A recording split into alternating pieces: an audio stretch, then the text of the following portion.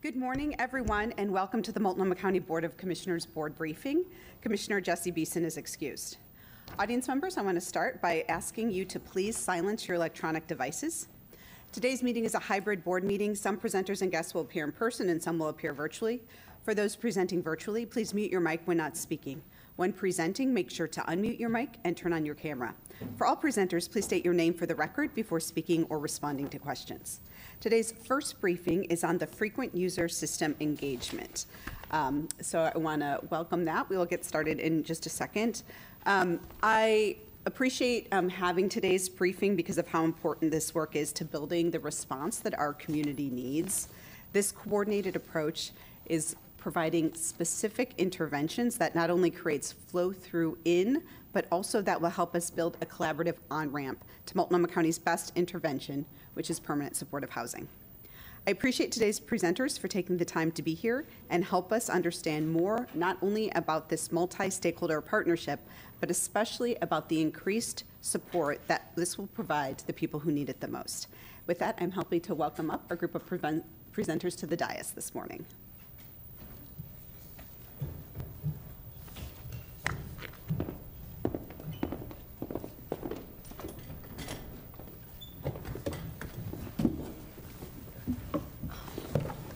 Good morning. Who's kicking us off today? Hey, Lori. Good morning. Okay. Well, I wanted to start by thanking you for having us here today. I'm Lori Kelly. I'm the Planning and Evaluation Manager for the Joint Office, and I'm going to take a moment and introduce everyone on our very large team, starting with Alyssa. Hi, my name's Alyssa Plesser. I use she and her pronouns. I'm the Continuum of Care Program Specialist Senior for the Joint Office, as well as the Fuse Project Manager. And I'll pass it to Christina. Hello, I'm Christina Goodman. My pronouns are she, her, and I'm a permanent supported housing team at the Joint Office. We're gonna pass it to some virtual folks. Tiffany.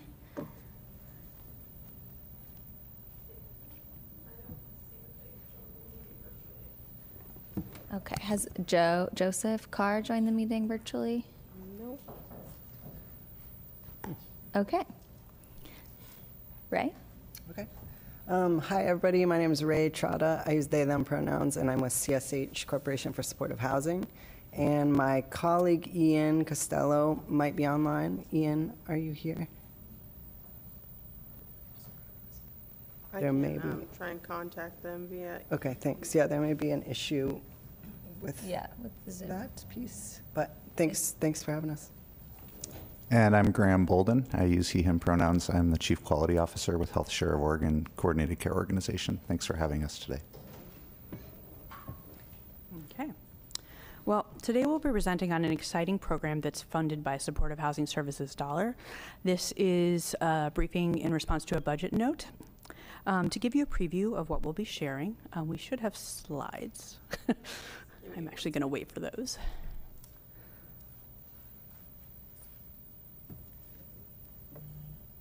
I can give you a preview as we wait for the slides.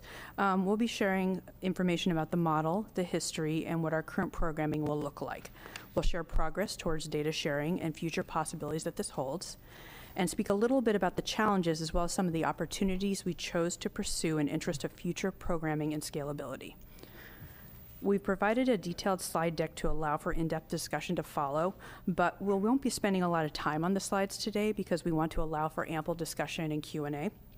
We're happy to answer any questions that are needed, but we will try to move quickly through our slides and do ask that we wait for most questions to the end so we can really have a good discussion.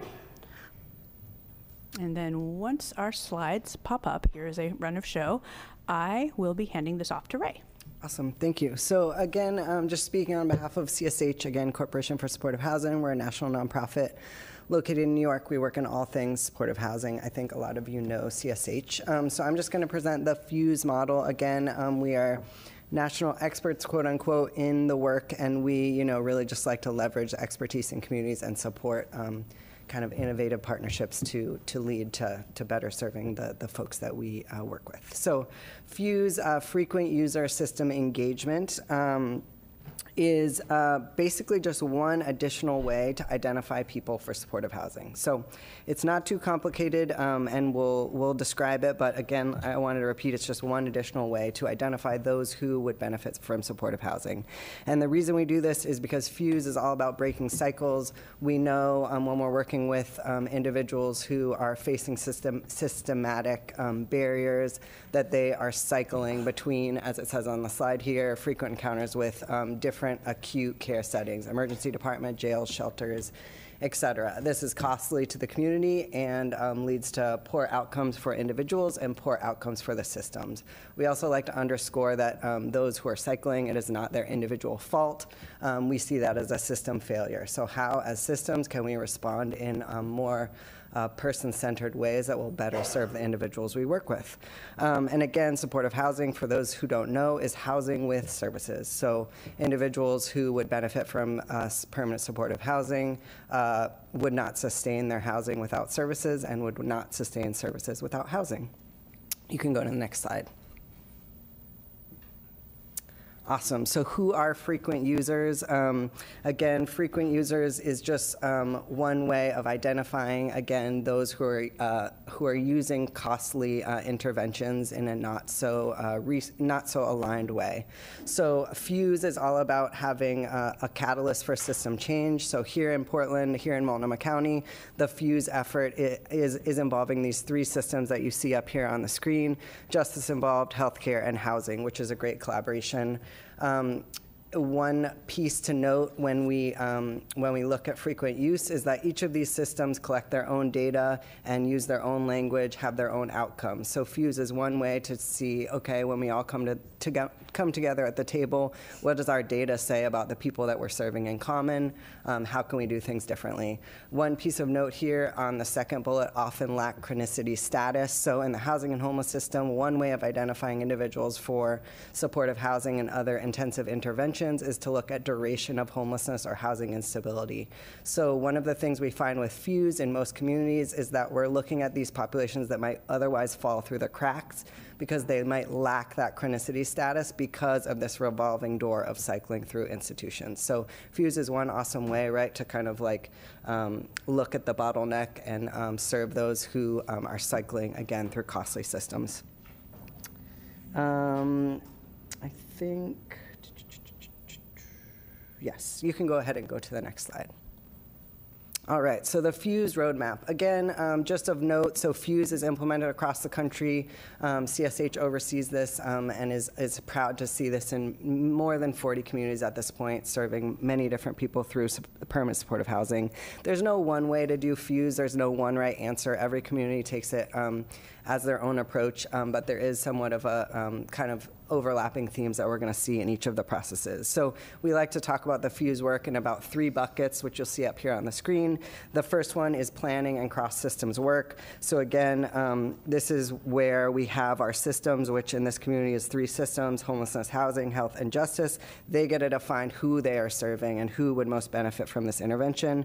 They identify existing resources and services, and then they get their data to talk to one another to identify who will be best, who is best to utilize this program. Number 2 is the implementation phase, which Multnomah County is approaching.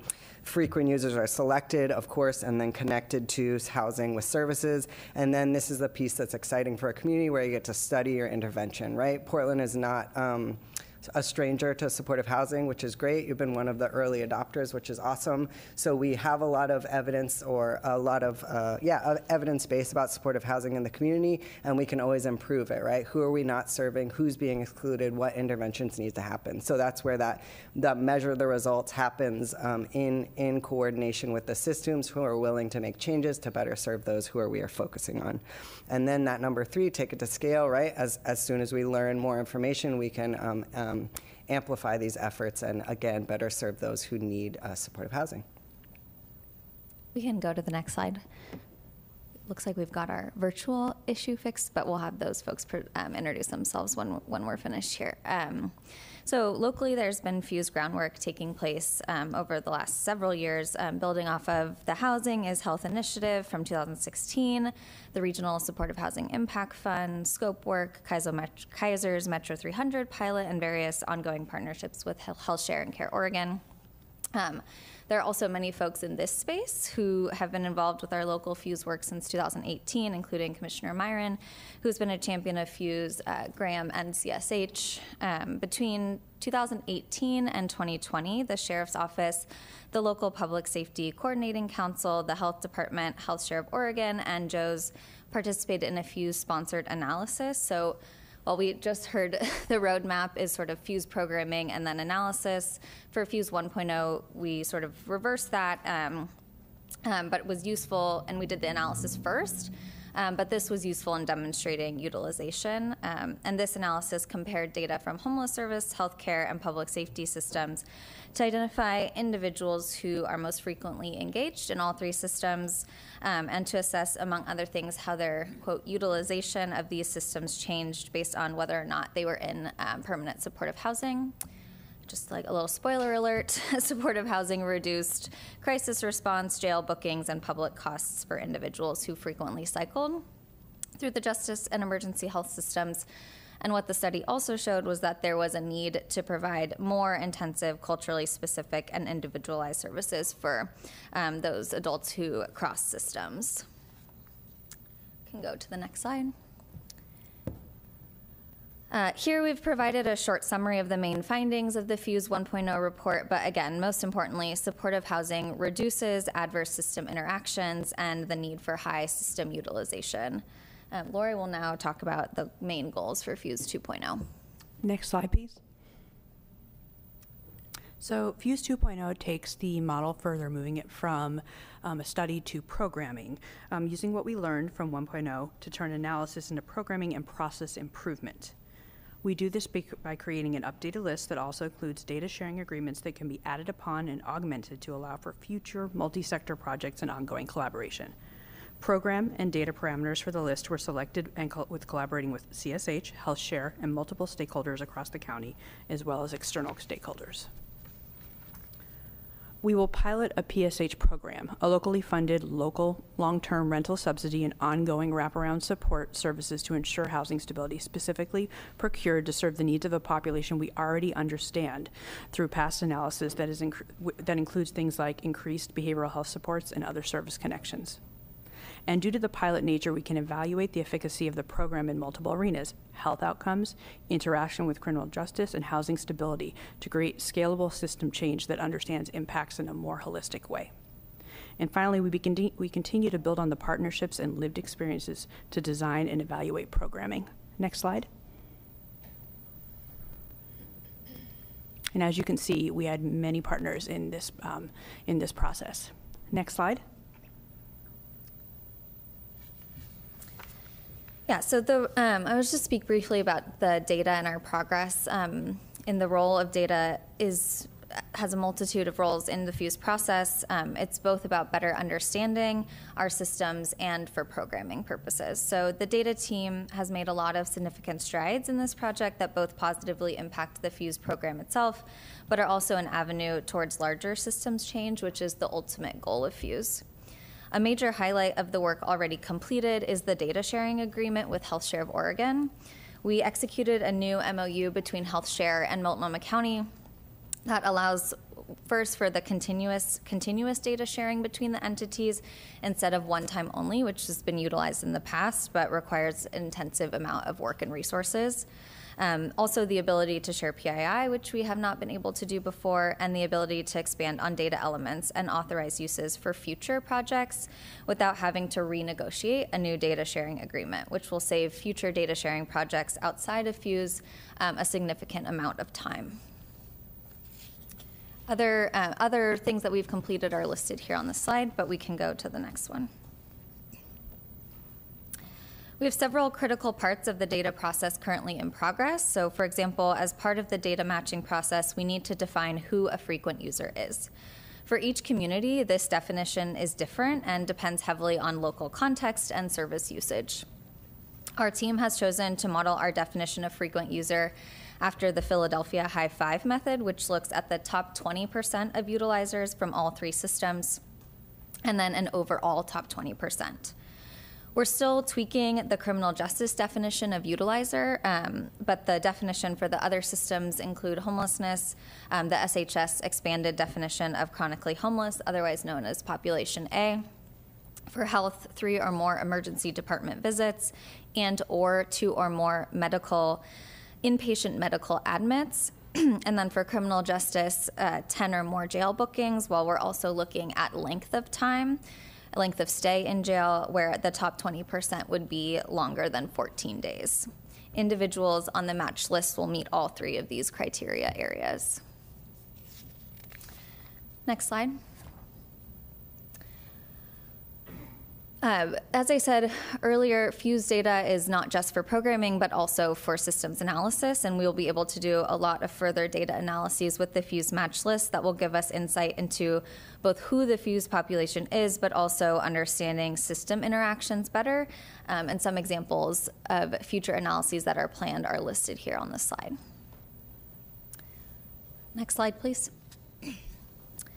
On the programming side, we've completed the program design and procurement process for providers, and additional details about the NOFA process, the notice of funding availability process, and the selection of providers are listed here.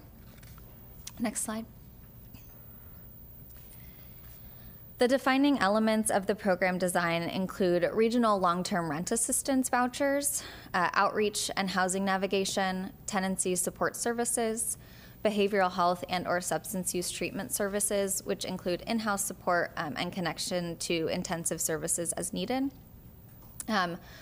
Multi-provider collaboration and partnerships with health systems and Medicaid, as well as connection to community and mainstream resources. This program is funded at a higher level than other PSH programs at a per participant cost, and is intended to utilize other funding in the healthcare system when people are handed to healthcare providers as needed. Next slide. We are actively working with the providers on contract and collaborative budget finalization and an MOU between the selected providers to ensure a clear and positive partnership, as well as an in-person orientation with providers and community partners to, again, build that connection, collaboration, and ensure warm handoffs are provided. The program will then move to the outreach and lease-up phase. I'm going to pass it to Lori to briefly talk about our evaluation. Absolutely. So we'll be working with CSH to create a program evaluation. Well, the nice thing about it, this is by baking in the evaluation metrics and tracking a small set of individuals through multiple systems, we're able to evaluate the impact of our programming in health, housing, and criminal justice metrics, and be able to look at how we might do that in a larger population. And with that, I will pass it off to Graham. Next slide, please. And one more. Thank you. So I'm going to speak a little bit about some of the system challenges, especially around data sharing.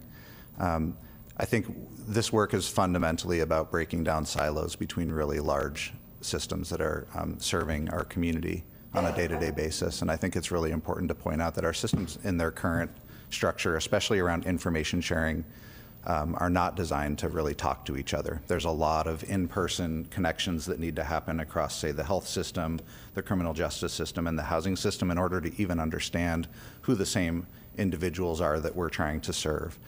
So getting them to a place where they actually talk to each other in a meaningful and bidirectional way, especially with the additional challenges of HIPAA, HMIS structure, that's the Housing Management Information System, and then designing systems differently to actually effectively talk to one another is really sort of the foundation of this work. And in both iterations of Fuse, I was lucky enough to be part of Fuse 1.0.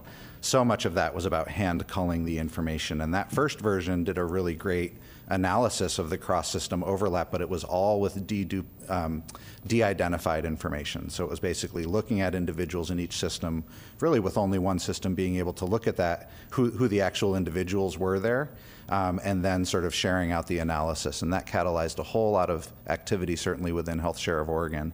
This version, as Alyssa mentioned, is using identified information under really a novel data sharing agreement that's going to get those systems to be able to build the pathways to talk to one another in a different way. I can speak for a lot of the conversations HealthShare is in around housing and the homeless system across all 3 counties. The work that we're doing here both really can fundamentally shift the way that the systems work together in Multnomah County, but also really serves as a catalyst and a template for doing this work in other areas. So in a lot of ways, it's very novel, particularly the way of health systems starting to understand the impact and really critical nature that housing plays in health outcomes, and the need to coordinate better across those systems as being really fundamental to the mission of healthcare in and of itself and to CCOs. So there's not really a perfect template for how to do this, and so developing a new way of doing that across the systems has been part of a pretty challenging amount of work in this program. Next slide. And I'll just talk a bit about the programming piece. So during the programming phase of the project, CSH, myself, and other members of the program design team, we held listening sessions with housing, health, and behavioral health providers and people with lived experience to help inform the program design. When we spoke with providers, we heard several pieces of feedback that informed the program design. The first was that the connection between outreach and housing is very important, and well into lease up to maintain the continuity of relationships, and we heard this from people with lived experience as well. We also heard the importance of strong partnerships and warm handoffs between providers, and the desire for funders to support the building of partnerships between CBOs rather than relying on CBOs to come to the table with their own partnerships, particularly in the mostly short amount of time that funders request a NOFA response. We also heard that this population will need flexibility, and the funding needs to match that flexibility in the way the services are funded. And finally, providers and jurisdictional partners noted that they would prefer more say in service delivery model, including what elements of the service delivery model they were able to apply for, noting that not every organization can do it all. And so this led to the Fuse NOFA to break apart the essential functions of the program so that organizations could apply for one or more components that they felt best equipped to take on. So the NOFA allowed providers to apply for 1, 2, or all 3 of the essential service components, and the offer that the Joint Office would support partnership and matchmaking on the back end. In addition, we requested that CSH, as an objective third-party subject matter expert on Fuse, do interviews with the top candidates to really hone in on the ability of these providers to serve this population. This extended the allocation process a bit, but we were able to learn through the interviews that interviews are in fact a best practice for NOFA allocation processes, and we were able to learn a lot about the providers and their experience and abilities that weren't just written down on paper. And I'll just pass it to Lori to round us out about opportunities and future alignment. Absolutely. Next slide. So as mentioned, Fuse is bigger than the sum of its parts. It's exciting both for the programming it's producing, but also for the potential it holds for the future. Everything from future collaborations with healthcare, housing, and criminal justice to working with HealthShare. HealthShare was explicit about their desire to use this work to create a working model to continue a collaboration and create shared data sets for programming and evaluation. We can also evolve coordinated entry with this. Coordinated entry currently creates a list that prioritizes people for HUD PSH, but the data we have can be used in many ways to prioritize for many programs, especially with additional system data. And then also data sharing agreements reflect the intention and can be used to explore ways we could look at things like the new Medicaid 1115 waiver or improved system navigation to understand the needs of medically vulnerable populations or those with intensive behavioral health needs. There's a lot of opportunity here to begin to think of things in a more holistic way and to move beyond simple housing continuum data services. And with that, we are open for questions. Thank you all so very much. I'm glad you were able to get the folks online who isn't here. Are there any, do you want to do? Yeah, if we could do introductions for the folks online, and we'll start with folks from the health department. Tiffany? Oh, Tiffany, are you? Oh, she's not on mute. Yeah, I don't think your mic is working, Tiffany. It might help if you log out and log back on. Can you hear me, Tiffany? Unfortunately, we're not able to hear you. Do you want to try logging off and logging back on? Okay, thank you. Okay, then we can move to Joe Carr. Oh. Is our speakers on? Our speaker should be on. It's on mute.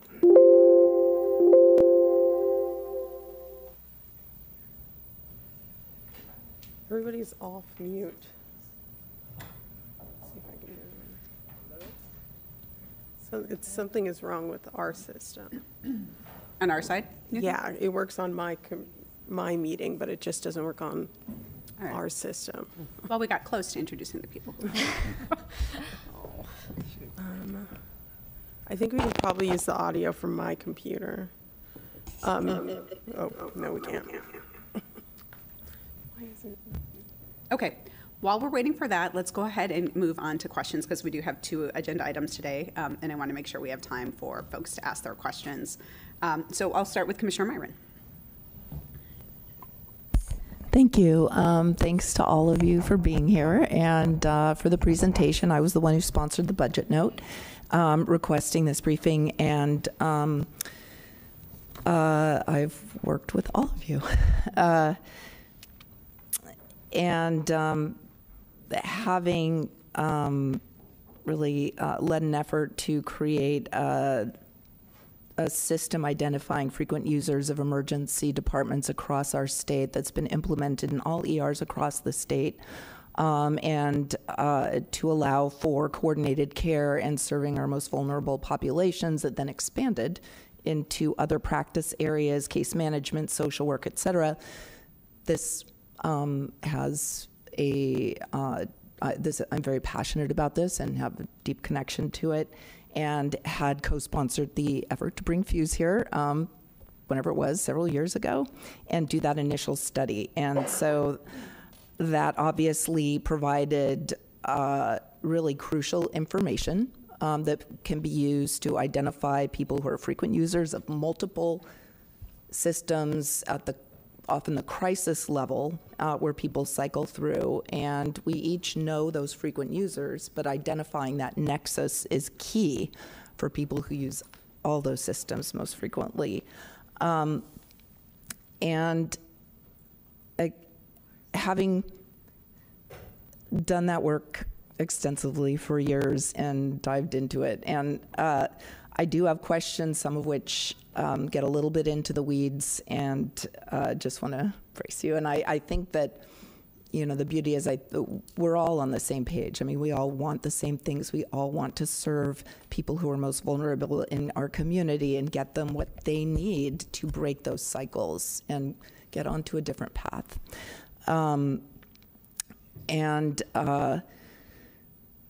This is not going to be in any particular order, but one question I had, talking about the different, the populations, or who's going to be the inclusion criteria, I guess.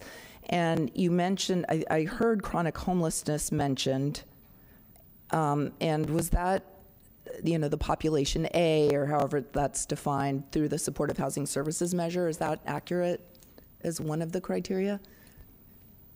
Yeah, It is. We chose it, we didn't use the HUD definition for chronic homelessness for all the reasons that were described in the presentation. We did use population A as the overall arching one, with the expanded definition of allowing for interactions with institutional settings and so forth, and lack of month-over-month chronicity in order to avoid some of the issues that we've heard described in the fused population model. Okay, thank you. That's what I wanted to clarify. That's great. Thank you. I also know that though the process of getting to a pilot was delayed by years and finally implemented, I think the final budget, money was allocated in the former chair's last year. I'm not sure where the money went. I'm not sure if that was rolled over. I know that there were a lot of different starts to the project, and then I'm not sure where it went. There was a NOFA, I think, that went out that I don't know if it got any responses previously. I'm just curious about any of that. It's been a couple of years since I first started talking to a very different cast of people about Fuse, and a couple of you have been here the whole time. But I'm just curious, I didn't hear anything about the funding, the costs, any of that aspect, or the history, how we got sort of to this place, because it's not been, it sounds like we're just kind of starting, but there's a lot that has happened with a lot of money that I'm not sure where it went or what's happened there. Absolutely, and that's kind of a complicated answer, so I'll get out into pieces. And we can talk about it later, too. So but I don't have the exact answer of what happened prior to us taking this on, but I definitely will get you a history and any kind of expenses that we can. We'll get it for the whole group so they can understand. I can guarantee that we haven't given money to groups that are not doing the programming, but I will let you have that. I'm going to let you. So when we handed off to Alyssa, which was around about a year ago, I would say. 1 year ago, yeah. Exactly. I will let her speak to the exact timeline, and I think Graham spoke a little to what some of the pauses were on that timeline.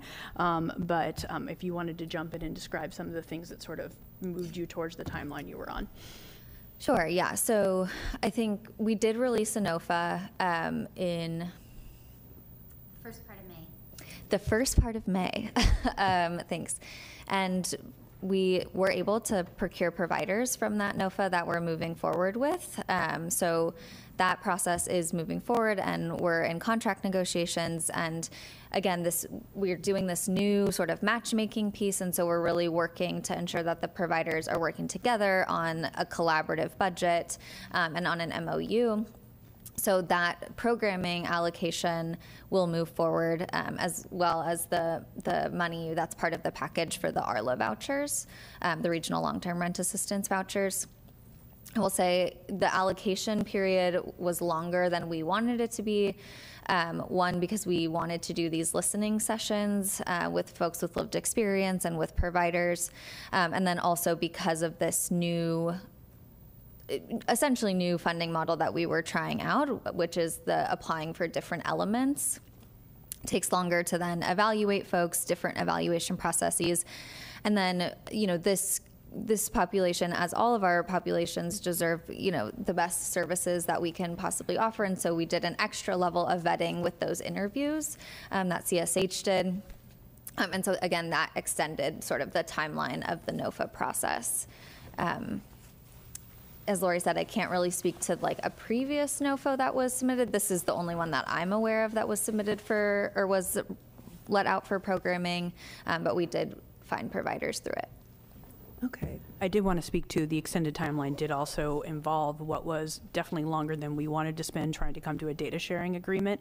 In the end, I think we had a couple of opportunities where we could have come to something maybe a slightly quicker, not much quicker, but it would have been a one-off that wouldn't have allowed us for ongoing and iterative data sharing. And I think everybody in the group didn't want to come to something that we couldn't just use for other purposes right away. So it was a system building choice to make it a little bit slower to move towards that kind of system building. Yeah, no, I definitely having a data sharing agreement that can be used over time is huge. That's a huge achievement, and I'm really congratulations on that. I guess what is the amount, how much, or I didn't hear anything about how many people, how much it's going to cost. Sure. So we ended up. Yes, yes. Thank you. After shifting money over to Home Forward to pay for the long-term rent assistance, we were left with about $905,000 for a services budget, and that will serve 40 participants and cover all of the FTE and client assistance and supportive services. So I think this is the thing that I'd mentioned before, and again, I know we are all sharing the same goals, and so this is, my comments are really toward furtherance of that. I don't think this model or that amount of money is going to come near to serving the people with the services they need, or going to be effective in reaching the goals that we all want to achieve. And I just, even dividing into service elements and having different organizations and people serving the folks who need to be served. What most people that I've spoken with, and just my experience caring for people who are houseless, is that the key element is relationship, and not having multiple people cycling or being responsible for different things. One of the most successful models I think we have at the county that I don't hear enough about, I would love to have a briefing on this, is Tri-County 911. And also efforts that I've come across throughout the country and in Oregon and at Kaiser, frankly, but groups that are responsible for coordinating and being the person for the individuals going through the system. And I feel that we're actually doing what it sounds like is the opposite here, and having multiple organizations do this instead of like the one ring to rule them all, or whatever, the person who is each person's person, following them or intensively knowing each individual who's in that system. Is there anything like that? Who's coordinating? Like, how is this? It doesn't make sense to me. So maybe that's my question, is how are you accounting for that? Or did I miss something? There actually is that entity that is bringing it together. And I will let you answer the question. I just want to keep it time checked to make sure. So this can be, and then I know that they're happy to talk with you offline. I just want to make sure everybody has a chance to ask their questions. Yeah, absolutely. So just on the funding piece, we also have chosen a provider that's gearing up to bill Medicaid for services so that we can bring in more funding that way and through the health care. So this model of allowing folks to apply for the services that they fit best is to create that sort of group of folks that will work intimately together. And that's why we're also working on an MOU with the providers, and the providers we've chosen also work together already. And so they're used to sort of this sharing of participants in a space and doing care coordination. And so it's not going to be like passing around a participant. It is going to be really a group of folks from different organizations based on their expertise to serve the participants and to follow them through the program. Can I just to respond to, thanks for the clarification. A couple of red flags for me are, number one, Medicaid. Relying on Medicaid for this is going to not a great, I wouldn't suggest doing that. If Medicaid works out and the state gets its act together and figures out how this funding is going to work, which isn't going to happen for at least another year or so. Lori, you look like you're like. I wanted to clarify. I realized that we might have led to a misunderstanding, and that's why I wanted to clarify. When we say Medicaid billing, we mean for the continuum of health services that they would likely need to support them, not for the housing piece in particular. The long-term rental assistance is actually covered as part of the contracting, and so are the immediate support services. And we're not going to wait for that Medicaid waiver to jump up, but more services that are traditionally associated with healthcare, behavioral health, and other types of support services that would be in the medical continuum, with the understanding that also making sure people are connected to intensive behavioral health services when they need it, rather than relying on housing providers who don't always have the knowledge base and skills that they might have. So I did want to be clear about that with the medical. Okay, that actually is really helpful. But raises my concern level even higher, because like the whole reason Medicaid often doesn't work for this because there are so many restrictions, and like the reason the supportive housing services measure money is so incredible and can be used for this kind of situation is because it's unrestricted and you're not tethered to the hoops that have to be jumped through. You can actually do what's right for the person, because sometimes the Medicaid restrictions don't allow that. So this concerns me that it sounds like and the coordination, the way it was described, it concerns me that this is exactly, you said all these people have worked together, they're used to coordinating. This is kind of the thing this is what is done already. This does not sound innovative to me or really optimizing use of those funds that we have. So that's it. Anyway, look forward to talking more about it. Okay, Commissioner Broome Edwards. Thanks for the presentation this morning. I'm going to really up-level since I wasn't here last year when the pilot was first started. But I will say that when I'm out talking to first responders, to healthcare professionals, they all identified the need for a focused approach to frequent users. So I'm really glad to see this work advancing. As you move out of the pilot stage, I would like to know when we're going to have some really hard numbers on that subset of frequent users, so that we can understand first who we're like the number and who we're trying to serve, and then also so that we can effectively evaluate whether we're getting the right participant outcomes that we're looking for and a reduction in the use. So I'm interested in when we'll get that sort of move to that overarching number and sort of moving out of the pilot stage. Yeah, so the data from HMIS is currently at HealthShare right now, and they're doing the match on the HealthShare side, and then we'll send it back to the joint office where we will have data analysts doing the final match with the criminal justice system.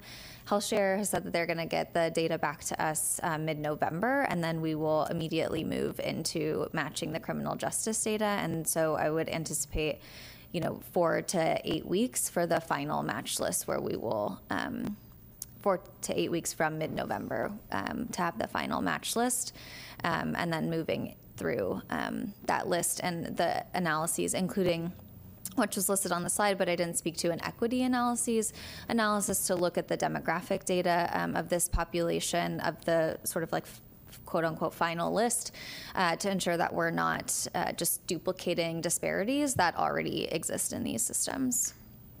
I did want to mention too, some of this is longitudinal analysis. You can't have stability until people are stably in housing, so it will be an ongoing analysis. And I think our data partners can finally speak, so I didn't know if they have anything else to add around that, around evaluation. Can I just, I just want to make sure I correctly summarize what you said. I think, and I'm looking at the screen here of the transcript, you said 4 to 8 weeks from mid-November. So essentially by year end, we should have all the data integrated, the sort of the racial equity lens applied to that. But that year end, we'd have the larger data set along with the sort of subset that we're focusing on? That is the goal that we are on target for right now, yes. Great. And then I'm just also going to focus on the evaluation, because I look at this sort of, again, sort of up-leveling of how we know whether this initiative is successful from the sort of bigger systems standpoint. So at the year end, you have this data, and then you are developing on the slide relating to evaluation. You're going to be creating some tools for evaluation. Will that be brought back to the commission of like, here's the data set and here is our evaluation tools, so that there's sort of this transparency and accountability of whether we're actually making the impact that we thought we were going to make in terms of frequent use and also better outcomes for those people who need our systems. Short answer is yes. The budget note asks us to return at the 3, 6, and 9 month mark. So we will be coming back to give more detailed updates as we progress. I think Ian from CSH is also able to unmute now, and he has been also involved in Fuse 1.0 and really instrumental in this measures inventory that we've created. So I want to just give Ian a chance to introduce himself briefly. Yeah. No. Sorry, Ian, the audio is still not working.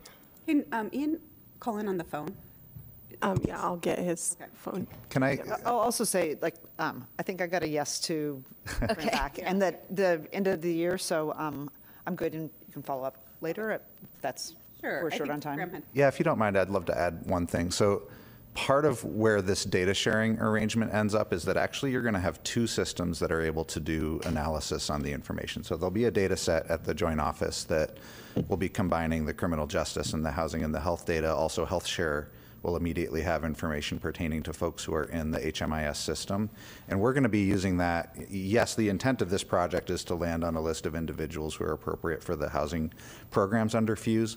But we're going to be using that almost immediately for a number of initiatives that we have related to, like, there's a Central City Task Force happening. We are doing what we're calling an ecosystem analysis, where we're overlaying this information with various types of substance use, psychosis information, so looking at methamphetamine, opioid use, and what does that really mean for different sort of sub-segments of the population, and how are they using health services. We've never been able to overlay housing or housing status into any health care information in any sort of reliable way.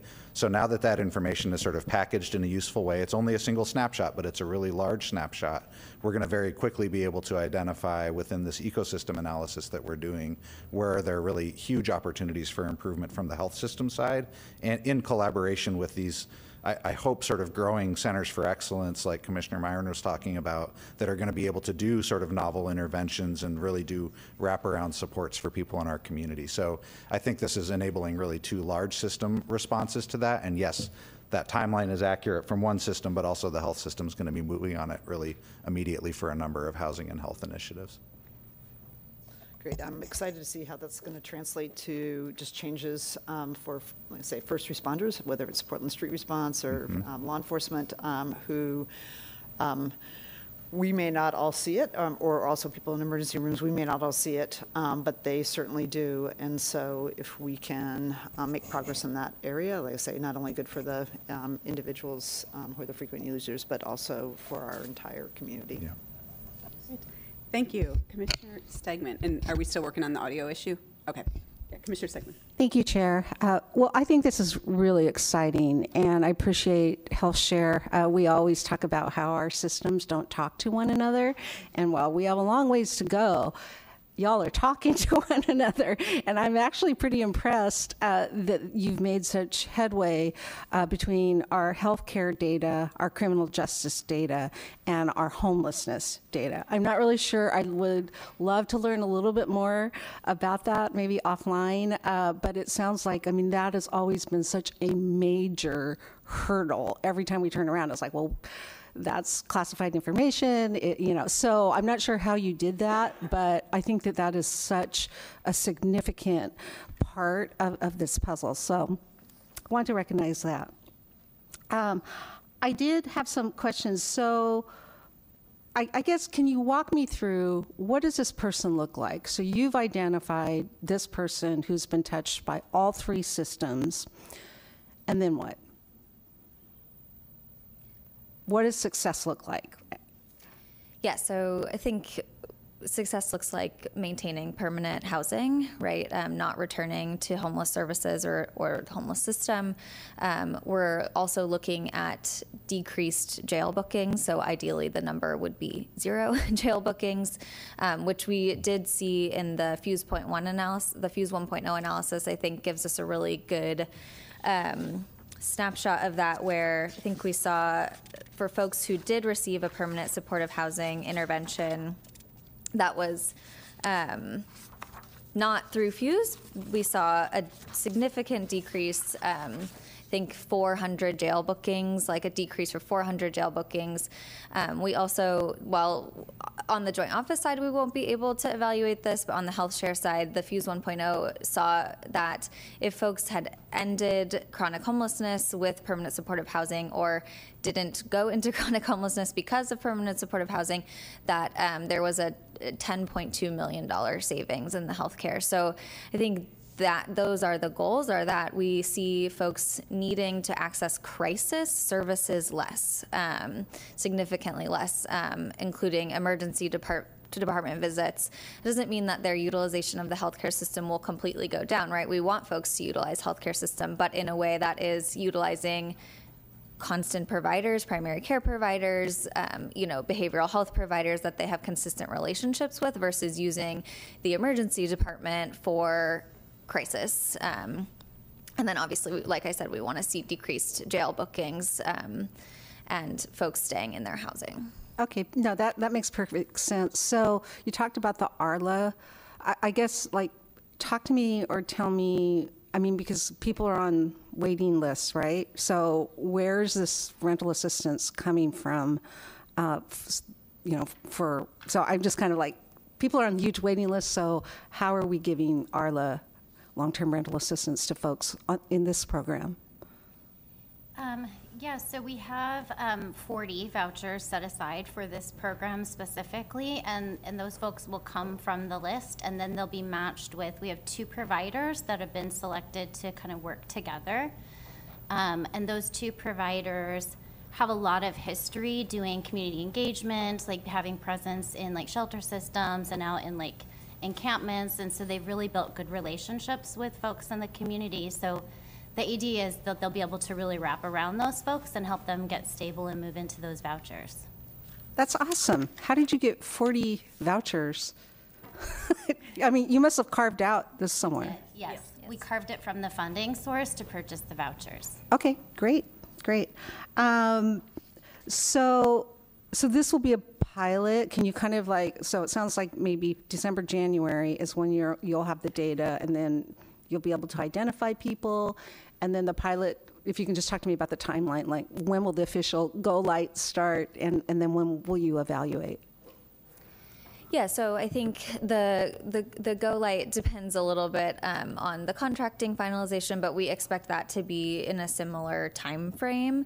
And so probably January, we're looking at having this in-person sort of 2-day orientation for the providers and for us to dig into the data all together, amongst other things that CSH will be leading, and we can offer more details on that separately. And then after that, we'll go into this outreach/inreach, right? Because some folks will be still in the healthcare setting or in a correction setting. And this partnership also with DCJ is really critical, because DCJ has been a critical partner of this, and especially thinking about the transition services and working with parole officers, and how that parole officers also can be a key piece of that care team. And so they will move into that, and evaluation will follow, and the plan is both to have continuous evaluation. Also, usually at the year mark, right, we will evaluate once the program has started, but we'll also be evaluating throughout and using folks with lived experience, providers, and the participants to also provide some qualitative evaluation to see how the program is going as it's implementing throughout the first year and what changes need to be made. And so it will be continuous evaluation, but the 1-year mark will be key. Okay, and who are the providers? Are they going to be, organizations, homeless service providers? Yeah, do you want to? Yeah, we have 2 providers that both are qualified providers with the joint office. We'll be working with East County Housing and with Greater New Hope, who will be providing the behavioral health services. Okay, great. Well, I'm excited. I know things never go as quickly as we would like to, but I think that we have to be really forward thinking, and we have to turn off the flow And, especially from the Lipstick side, they've been talking about this for a long, long time, and to see it actually turn into a pilot, I'm really excited about it. So again, HealthShare, thank you for your partnership. That's what it takes, is all of us working together in the same direction. And thank you to the Joint Office staff. I really appreciate you. I know you all have regular duties, and to be taking on a pilot and something that is additional to your everyday duties is a lot, but I think it's worth it. So thank you all. Can I just briefly introduce the folks who weren't able to introduce themselves, just so that we know they're here, and I just want to thank them for making the time. We have Ian Costello from CSH, who's been really instrumental on the data side. Joe Carr from the health department, who has led the data team. And then Tiffany Kingery from health department, but behavioral health department, who has co-led the program design team with Christina. So I just want to give appreciation for them and carving out the time, as well as the whole Fuse project team. There are many, many, many stakeholders, and not all of them are here today, but they've all played a really instrumental role in driving this forward, and so just deep appreciation for this cross collaboration. Thank you for taking the time to do that, and I really apologize for those folks who were on the internet today that we had such technical difficulties. I'm not sure what happened, because we normally don't have, not like we've never had these kind of difficulties before, but usually things are working more smoothly than that. So just appreciate all of you being here to be present for the information, even if you weren't able to share your pieces. I think what it does show, though, is that this is really a multidisciplinary work that is happening both internally at Multnomah County, but also with the partners. So appreciate HealthShare's partnership with some of the work that's been happening with the foundations that helped fund this work initially, and then with CSH as well. I remember first getting a briefing about this idea of looking at frequent users of our healthcare systems, of our justice system, and people who are experiencing homelessness, like in the early days of being a commissioner. And so I just really appreciate all the work that's has moved this forward. Commissioner Myron, I appreciate your real efforts to make sure that this is something that we are moving forward with at Multnomah County, and we will be getting updates on this. I just had a couple of questions. My first one is, as the conversations that I've been involved in are really looking at, just the types of folks, right, who are identified with that kind of the overlapping Venn diagram of needs and access of systems. The data that HealthShare is putting together is really impressive in that it helps focus on just the complexity and the acuity of the needs of folks on this. So I'm curious, as you're talking, as we're looking at the types of services, the types of treatments and things that people are going to need. Has that changed since the program has begun, as we're looking at, the impacts on people perhaps because of fentanyl or higher acuity behavioral health issues? I would say it's changed across the system, but I think within Fuse sort of has had sort of a narrow scope of trying to land on a couple of contracts for 40 individuals being served. So it's been it's working through that sort of tried and true model of looking at whether you can identify folks across all three and then develop programs specific to them. I think HealthShare's interest the whole time has been really in participating in the development of more of a continuum of care across all of the different arrays of need. So what we'll find when you look at folks who use a lot of healthcare services is a really wide range of clinical and social needs that may or may not be met by a couple of separate programs. I think that might be part of the evaluation discovery here, is that you have folks who are struggling with everything from really significant chronic physical health conditions to significant and very acute current substance use conditions, sometimes an overlap of both all at the same time. And so I think it would be, there's sort of it's increasing recognition that what you need are actually multiple layers, multiple sort of programs of excellence that can engage with that sort of array of needs and start building a system across both the health and housing systems. So the FUSE program itself, I think we've infused that recognition into what the end goal needs to be for these systems to work well together, while sort of trying to stay true to what the original ambitions of this particular project and funding are for. I don't know if that answer makes sense, but.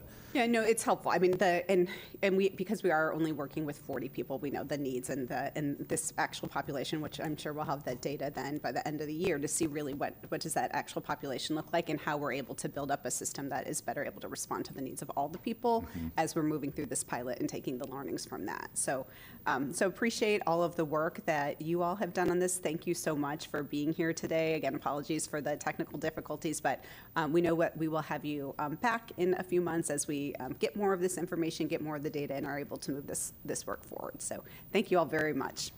Thank you. Appreciate it.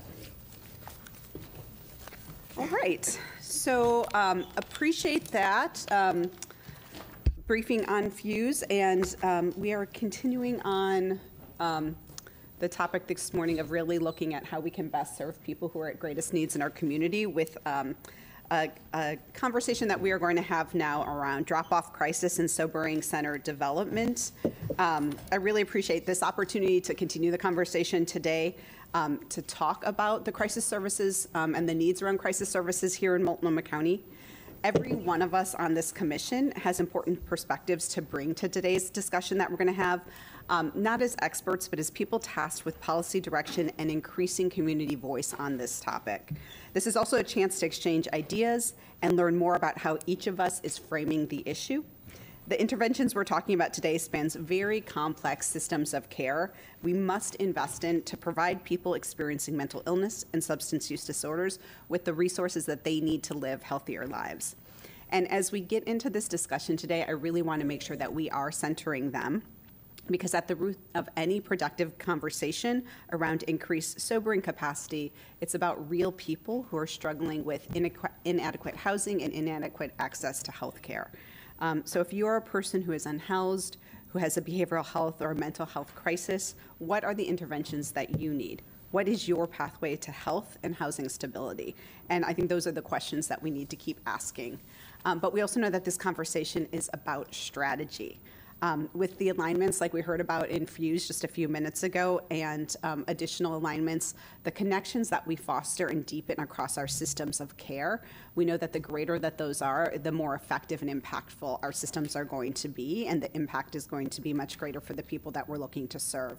We also know that our response times will be faster and more efficient, and ultimately our entire community is going to be stronger. So I want to thank Commissioner Brim Edwards for her collaboration and leadership in this space, and I want to turn today's presentation over to you, to your staff, and your invited guests.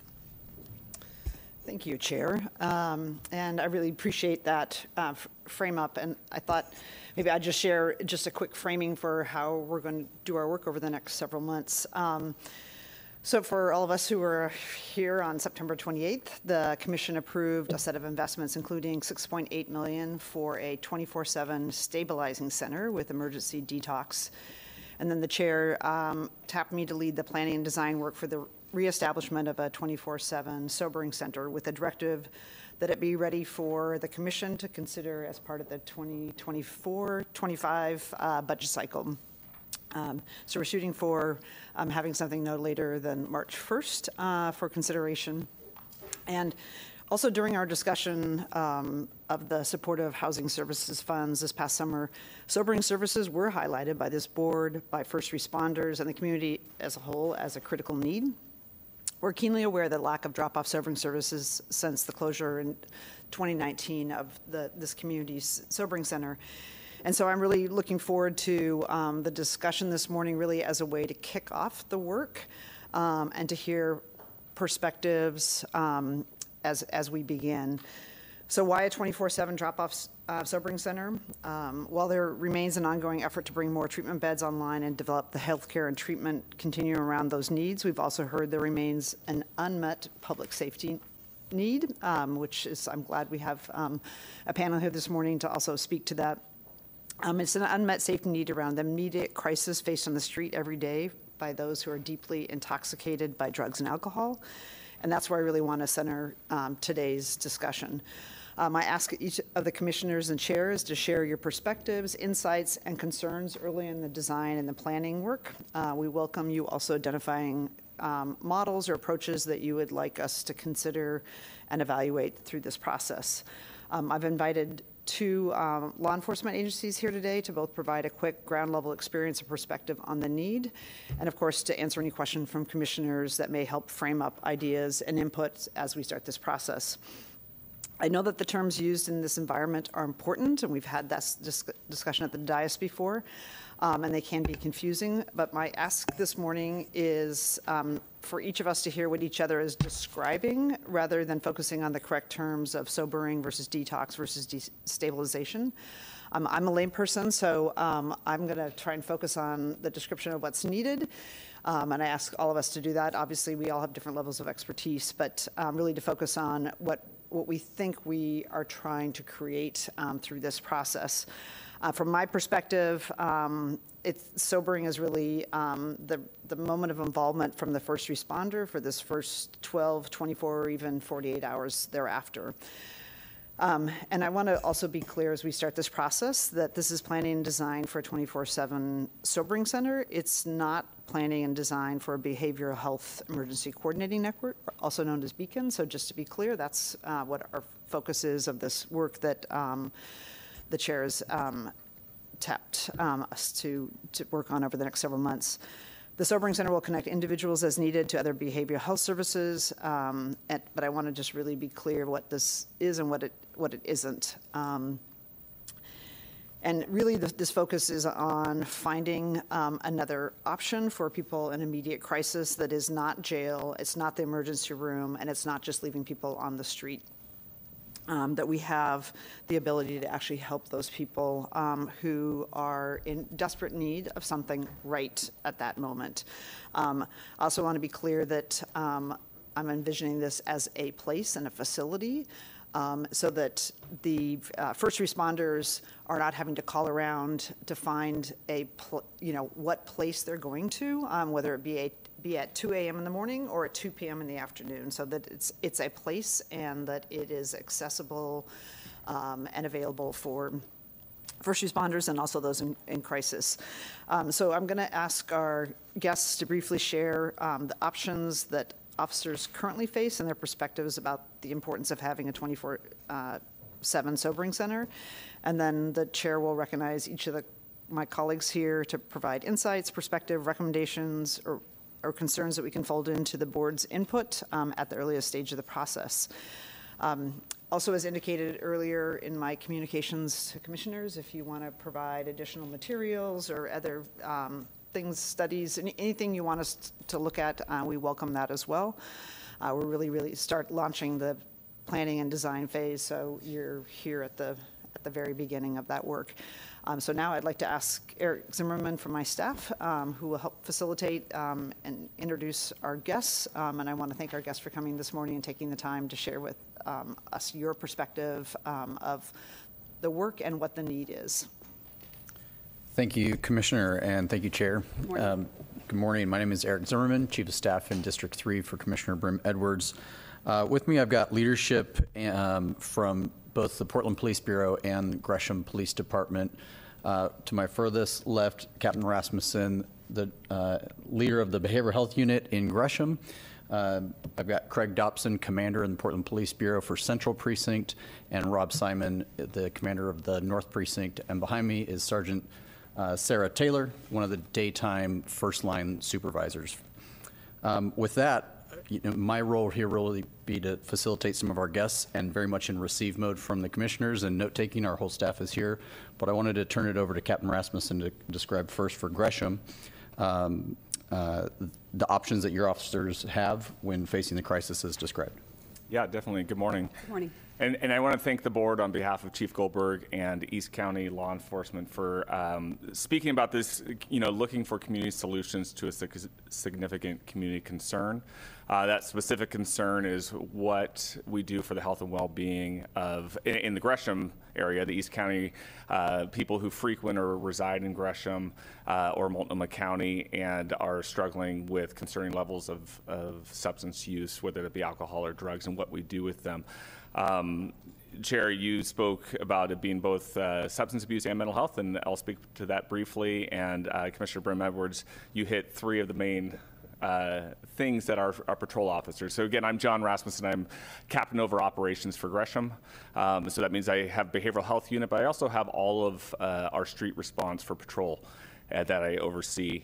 When we're dealing with, when we're working with somebody who is intoxicated to a level that's concerning, there's limited options that we can use. We've talked about the sobering center closing. That took away option number one. In that, we also hit the pandemic with the increase in mental health. We hit the passage of Measure 110, where we have seen on the streets more, I would say more drug use, but also more drug use in public, and that's how we're interacting and the community's interacting with them. So with the sobering center gone, we're left with a couple different options. One that the officers try to use is some sort of home or residence that we try to get the person back to a place where someone can care for them. Not everybody has that. And those who we can find a home for or residence for, sometimes they're not welcome there. And so we can't just drop them off. The hospital, ED departments are overwhelmed by us at times, and really over the last couple of years have had to tell us that they're not, they don't have the ability or capacity to deal and work with patients who are under the influence for a variety of reasons, and I'm sure the ED departments can talk to you about that. There still is statutes in the state of Oregon that would allow us to take somebody to jail if they cannot care for themselves or others. We have used that in the past. I think all officers have agreed that that's not the best option. Sometimes it has been a safe option, but it has never been the best option for someone who has concerning levels of intoxication. One of the other options is to do nothing. And I think over the years, that's what you've seen increasingly for a couple of different reasons. And one of those reasons is when we approach somebody, if they're not in the street and they're on the sidewalk or something, there's a letdown in the sense that we have no place to take them. We remind them that they don't have a residence they can go to. We cannot take them to the hospital. We cannot take them to a sobering center. And so we're kind of left just chatting with them and trying to get them some sort of help, but those help in East County are very limited. Where I want to couch this for a minute is on the behavioral health side. Our behavioral health unit is similar to Portland's. We have officers who are partnered with clinicians, and my clinicians have spoken to me ever since the onset of our program, their concerns and the difficulty in getting baseline evaluations to determine the mental health status of somebody who's in crisis when they're also under the influence of intoxicants.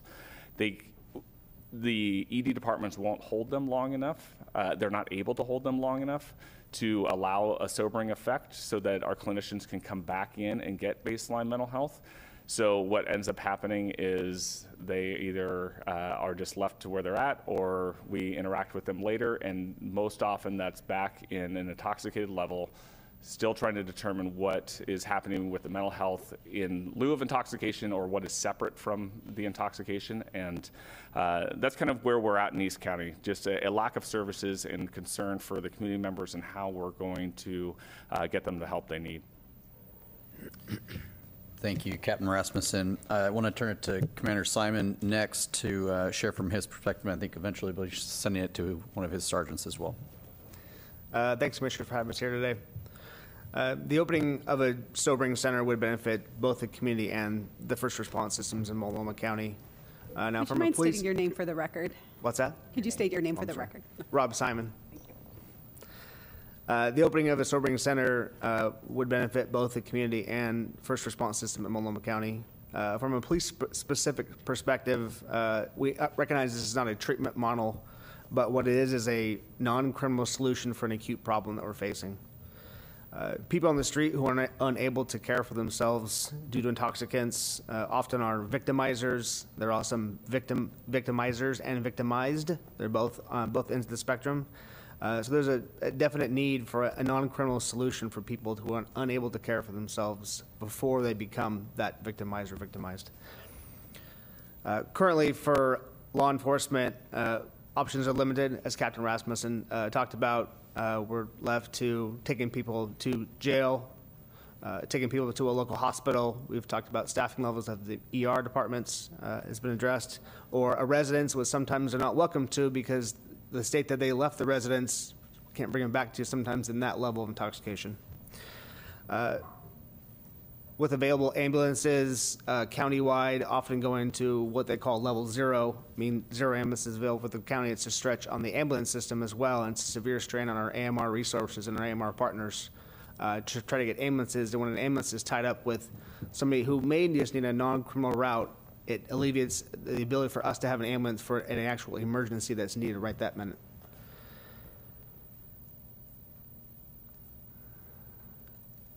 What a detox center or a sobriety center would do, it would alleviate some of those hospital beds being taken up by people who just need a dry, sober location and the opportunity to begin a path to a treatment plan in the county. So having a sobriety center just makes sort of common sense in that regard from a law enforcement perspective.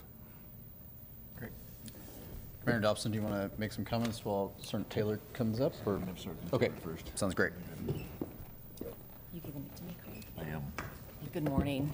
My name is Sarah Taylor, and I work North Precinct Patrol, so I supervise the officers that are responding to these calls. We're getting, several calls for service on the same person, and potentially several people with several calls for service over the course of a day. And I think a lot of the other things have already been covered as far as our ambulances just not being available, and for jail not being a good option, and also for just how busy our hospitals are and how they're not best serving people who are intoxicated on the street. So having a place to take these people would it would make the community feel safer. These people that are creating the calls for service wouldn't kind of be the focus of a police officer's day. And what I remember when we had a sobering center was that there was a human kind of component. There was a hands-on these people. Every time they were greeted at the sobering center, there was a familiarity. They knew their names. There was an actual human interaction that these people had that they're just not getting from us. They're familiar with us, but we don't have the time to spend with them. And they're getting things like a sandwich or soup and water, which they're not always getting from us, although our officers usually will do that. So there's that human component too. And it's a place where their physical bodies get a break and a rest at some point, even if it's for a short amount of time. And that's really big too, rather than just kind of moving them along and moving them around the corner. So that's how it could be helpful to us on patrol. Thank you, sir. I'm Craig Dobson. I'm with Central Precinct. Thank you for providing us this time. I'm going to pivot just a little bit and talk kind of at a higher level of what a sobering center also provides us. We've talked a lot so far this morning very well about the chronic acute problems, but also because I have the entertainment district in my area, every weekend we have individuals who end up in a state where they've had too much to drink or have taken some other substance and are unable to care for themselves. The Sobering Center would allow us that opportunity to get those folks to a place that's safe, compassionate, and off the street where they can't be victimized as well. In the summertime, we have up to 30,000 individuals, younger individuals in those areas in the entertainment district, and having a place to take them as well as those that we've already discussed, so that they have a place where they have compassionate people who that as they come down and are able to then rationally think and make good decisions, can have those competent discussions about where life is taking them and where their choices are taking them.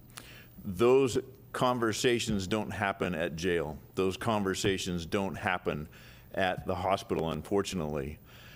And if we play that out, some of those individuals might have a substance abuse problem on the weekends and don't realize it, but having that conversation, when they get to a point that they can have that conversation, maybe we're saving them from the DUI, from the crash, from the domestic violence, on top of also giving them a safe place so that they're not victimized in that period of time. And so I look at it as, you know, what does success look like for us? And it's humanely providing a safe place and location for people to sober, whether it be the person that has chronic issues or the person that this is a one-off on their weekend time. And so I would just submit that as well. Thank you. Thank you, Chair. That concludes everything from this panel, and we're available for questions, but I know that we'll hear from others. Great, thank you so much, and thank you for facilitating that. Thank you all for being here to provide the perspective too, and I do appreciate you bringing up the fact that sometimes it is just people who are not chronic. I think we think about that a lot when we think about sobering, but there's also other needs there. So we'll go to the board for questions and to just start the discussion piece around that, and I'll start with Commissioner Stegman.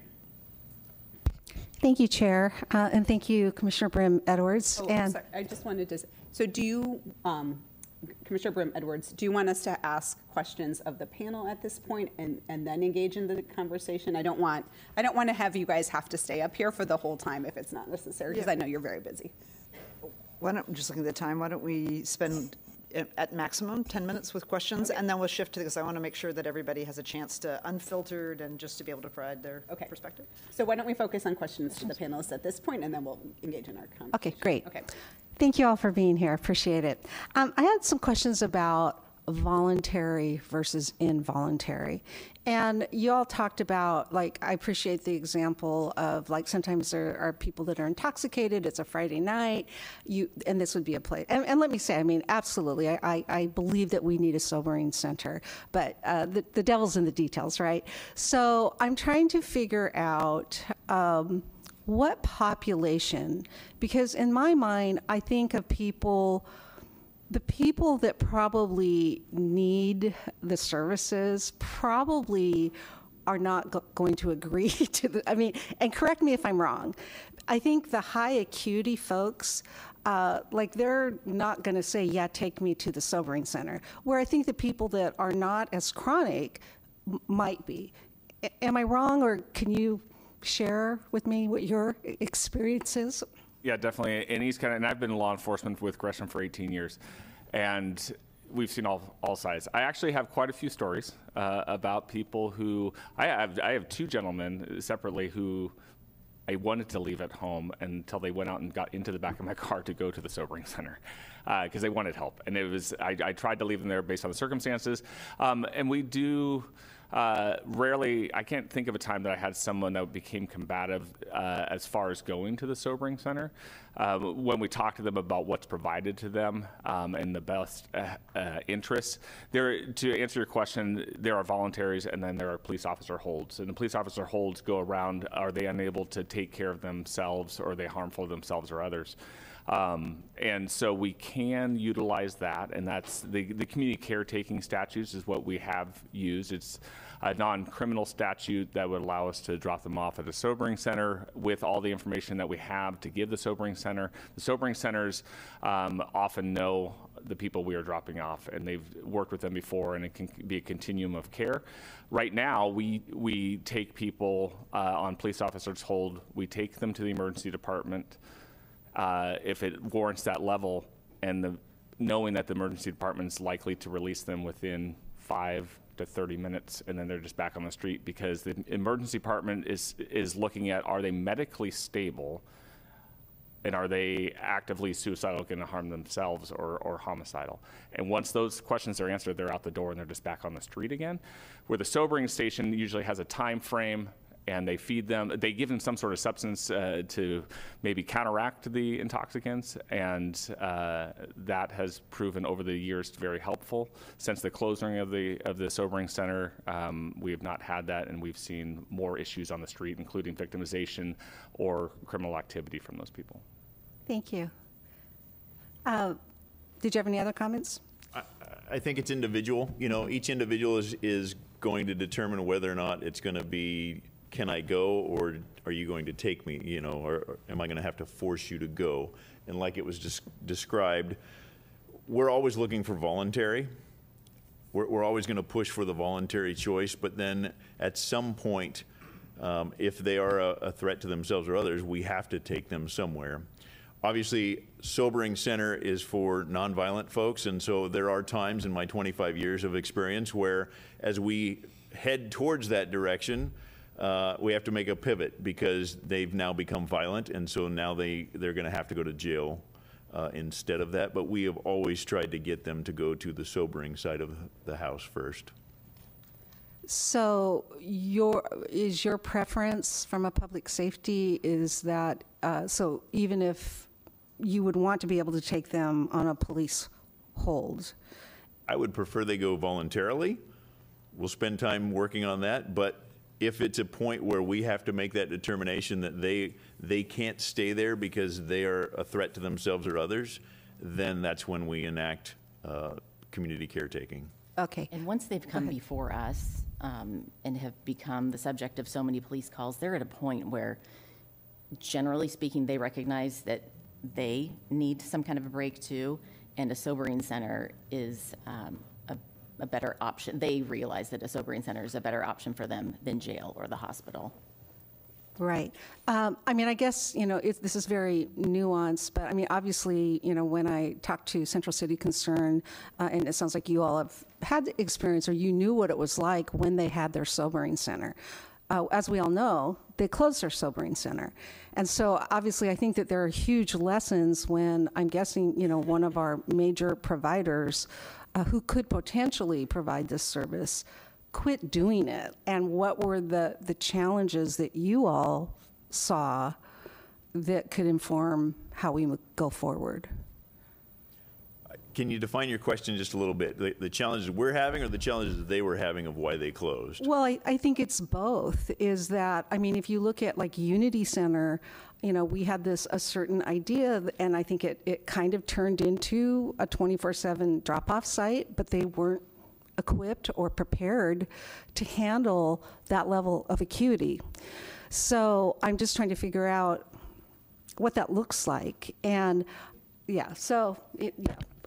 And I'm going to let you answer, but I also, just Commissioner Stegman wanted to also share that we have already engaged Central City Concern, because your question is exactly, was my first thought of like, let's take the lessons learned about why it didn't work as we approach this work. So from their perspective, we very much will wrap in from the provider's perspective why they ended up closing it. And so just want to, you know, that is going to be like very, like, the front end of the process, but I'll let you respond from the sure, from law enforcement's perspective. I mean, anecdotally, and I won't speak for them of why they closed, but where we saw things was we went from a time of largely intoxicated due to alcohol to different drugs that were now in the system that take different treatment processes to be able to deal with, and they weren't designed for that at that point in time.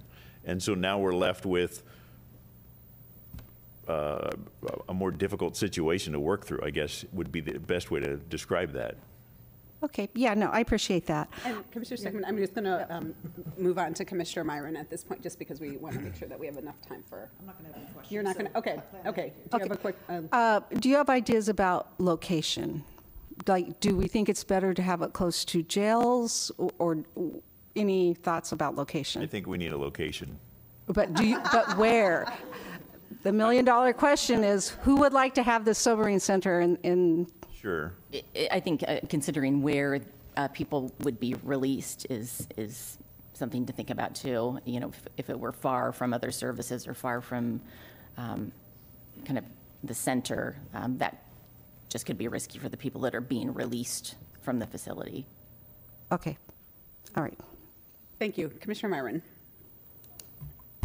Thank you so much. I really appreciate all of your comments and sharing your experiences. They resonate with me, as I shared with you earlier. I'm an ER doctor. I see people when they're dropped off in crisis in the emergency department, or not necessarily in crisis, but intoxicated.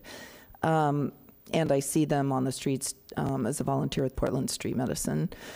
And I appreciated your comments, Captain Rasmussen, when Commissioner Stegman asked the question about voluntariness. I think there's a lot that comes up with that comes up with that word, and what you said resonates exactly with what I've seen, with what I understand, and what I've spoken with many providers, is that most people actually end up voluntarily going. And so the voluntary question becomes somewhat moot in just kind of the sobering situation. Obviously, there's a lot of complexity, so involuntary raises its head a lot. And in the emergency departments, just to clarify, we have two options for holding people. One is if it's for mental illness, we can hold people for up to 72 hours if they're an imminent danger to themselves or others. Imminent has been has been interpreted to basically be immediate, and there has to be a plan. It is a definition we need to be actively changing. It's a state issue.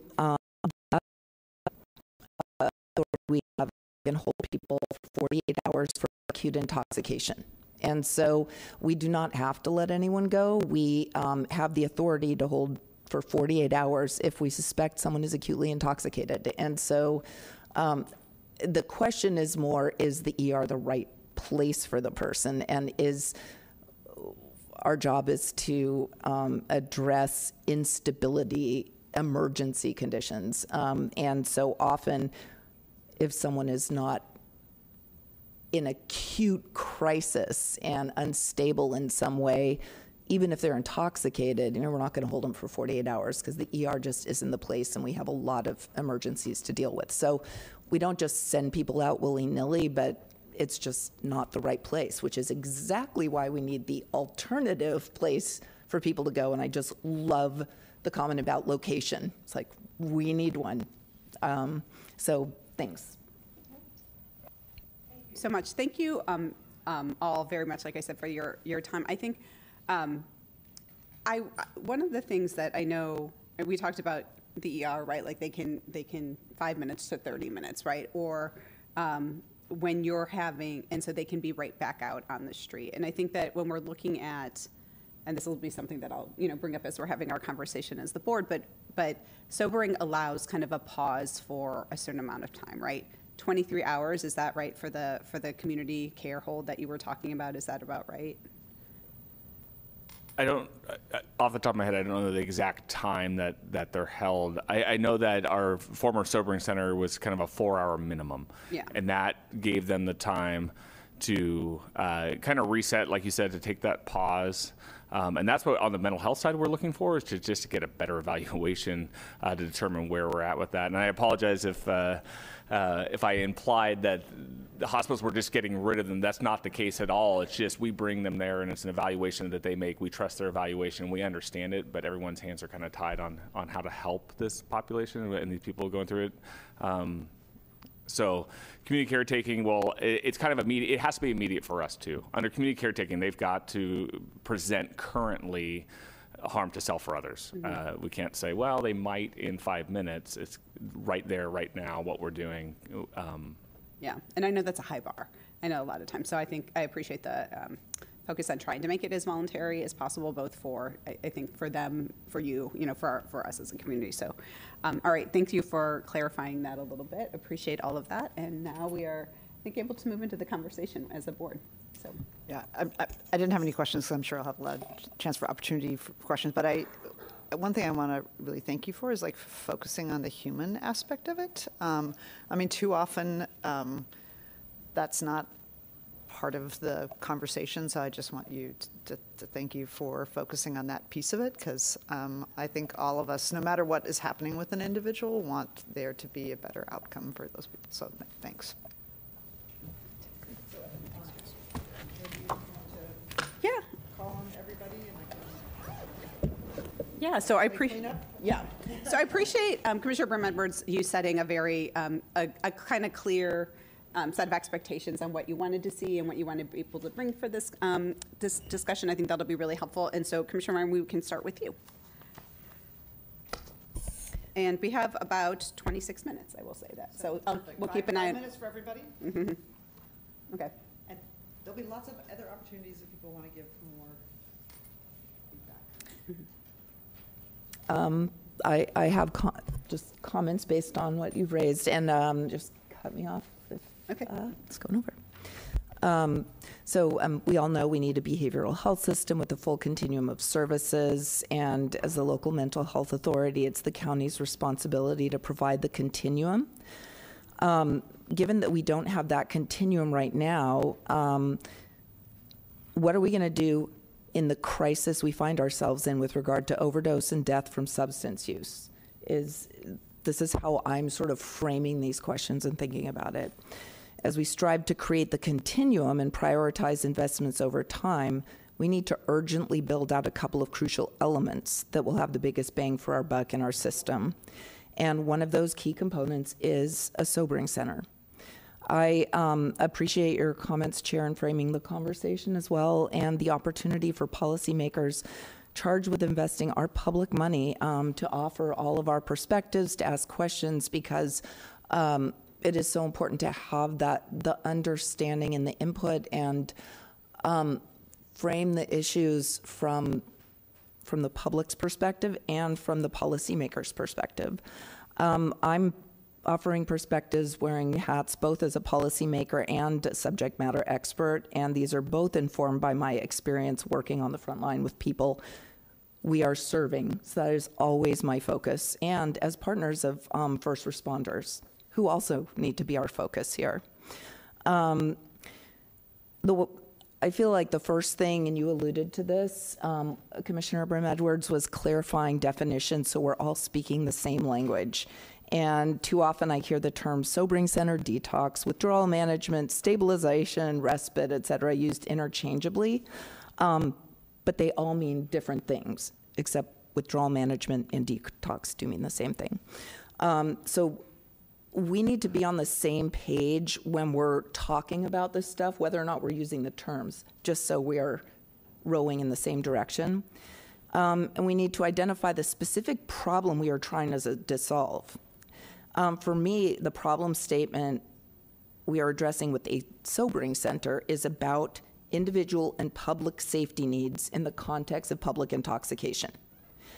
The goal of a sobering center isn't to solve behavioral health issues. It is not even to get people into treatment. It is, its most basic sense uses it can divert people from being taken to ERs or jails and keep them safe. We need this urgently. It can be, because we need so much, it can be tempting to try to make this into everything and throw in the kitchen sink, a receiving, stabilization, triage, detox, et cetera, station.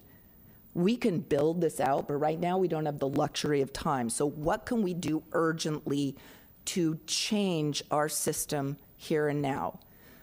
I highly recommend we limit our scope, we build out a plan for a sobering facility of 50-ish beds that can be expanded at a later date into a receiving triage stabilization center.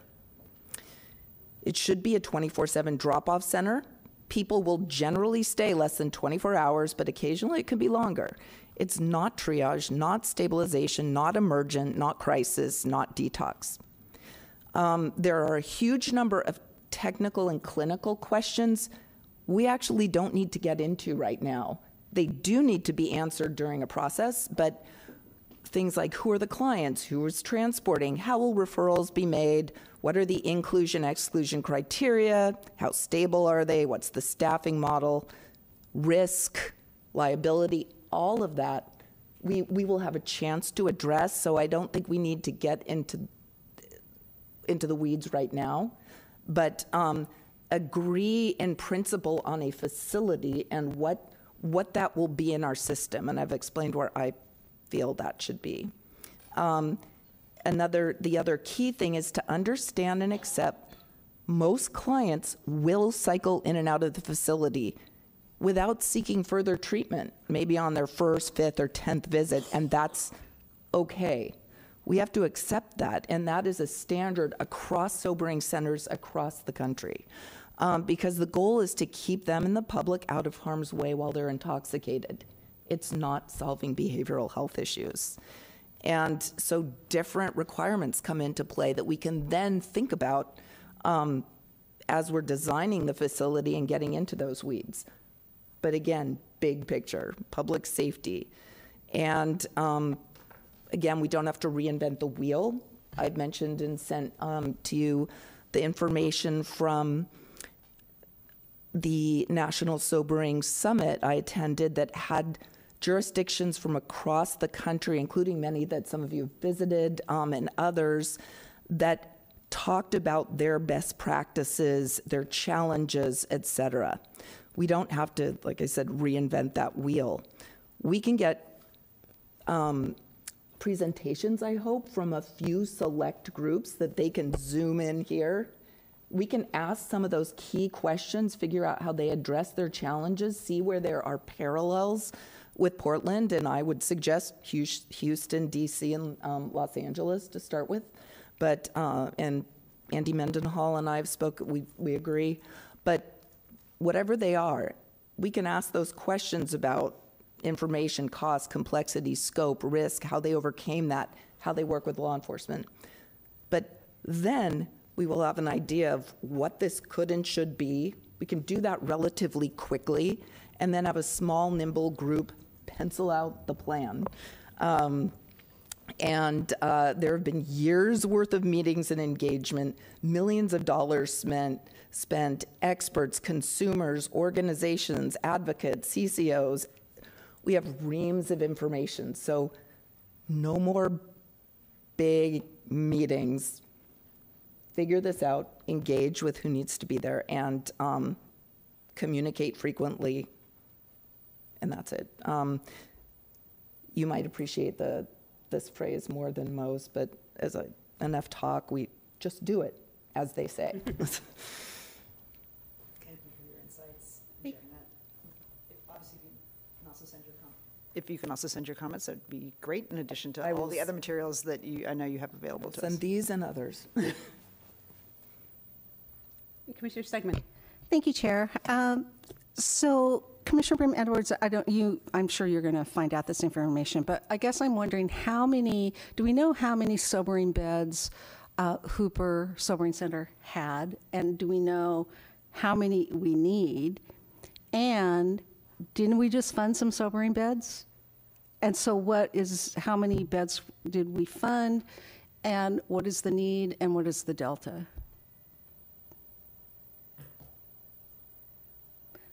I don't know if you have answers to those. You might. So my preference is for you to Just share your questions. Okay, great. And okay, we're going to put these. You're going to get them. All right. We'll get them back to you. Okay. This is really your chance to lay out what we should be thinking about. I think okay. it's a great Very question. good. Very good.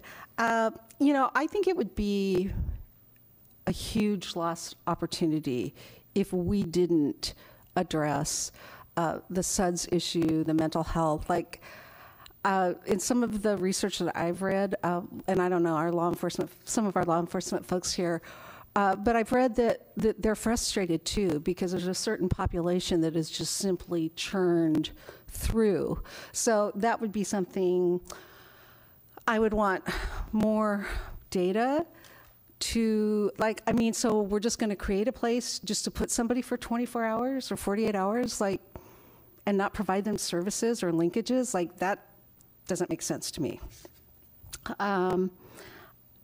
And so I do think we have to look at providing co-occurring treatment, because as we all know, people say, okay, well, I have this person, they're intoxicated, but they have a mental health issue.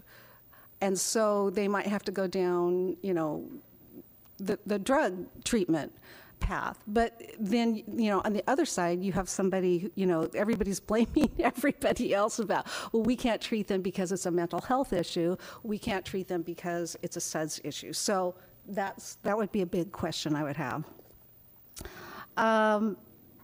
Also, what percentage of people would need to be served based on alcohol intoxication versus meth or fentanyl or other types of drugs? Because obviously, depending on what you've taken, you're going to need different levels of care. Have questions about what we would provide. Would we provide food? Would we provide clothing? The number that a lot of talk about, how long would someone be there? Again, we've already talked about, I do have some concerns about the voluntary versus the involuntary, so I have lots of questions about that.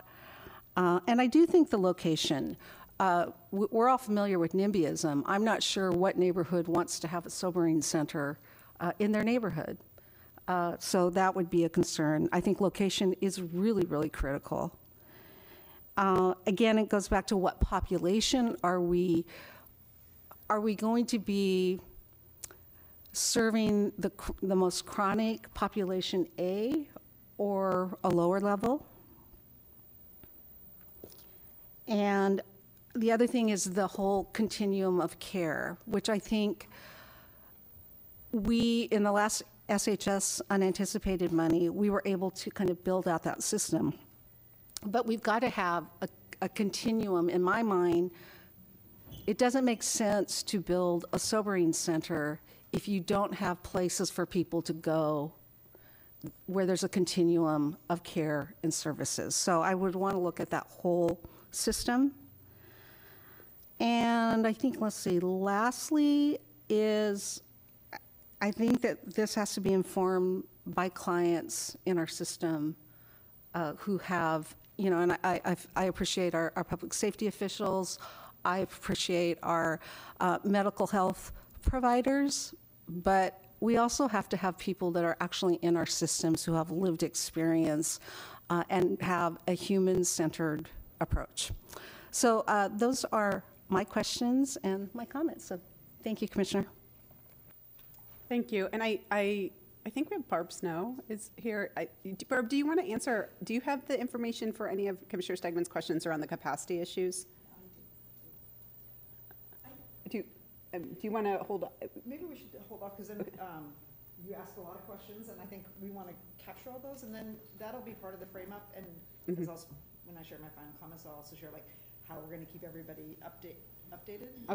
Okay, that's fine. That's I'm just fine. concerned about time, because yes, we could dive right into the details. We only have 14 minutes. I appreciate that. So okay, so I appreciate this chance to have this conversation. And I will say, as I am thinking about the needs around a sobering center, specifically, I'm glad we were able to hear from some of our law enforcement partners today around their experience. I think also understanding the experience of CCC and why they needed to close their doors, what was the driving factor. I mean, I know personally through conversations that it was really about the level of complexity and acuity that they were seeing from people, that it wasn't just, you know, the drunk taint that we had seen in years past, right? It was because people needed a higher level of medical intervention or a higher degree of kind of triaging where folks have been as they were coming in there. And I think one of the things that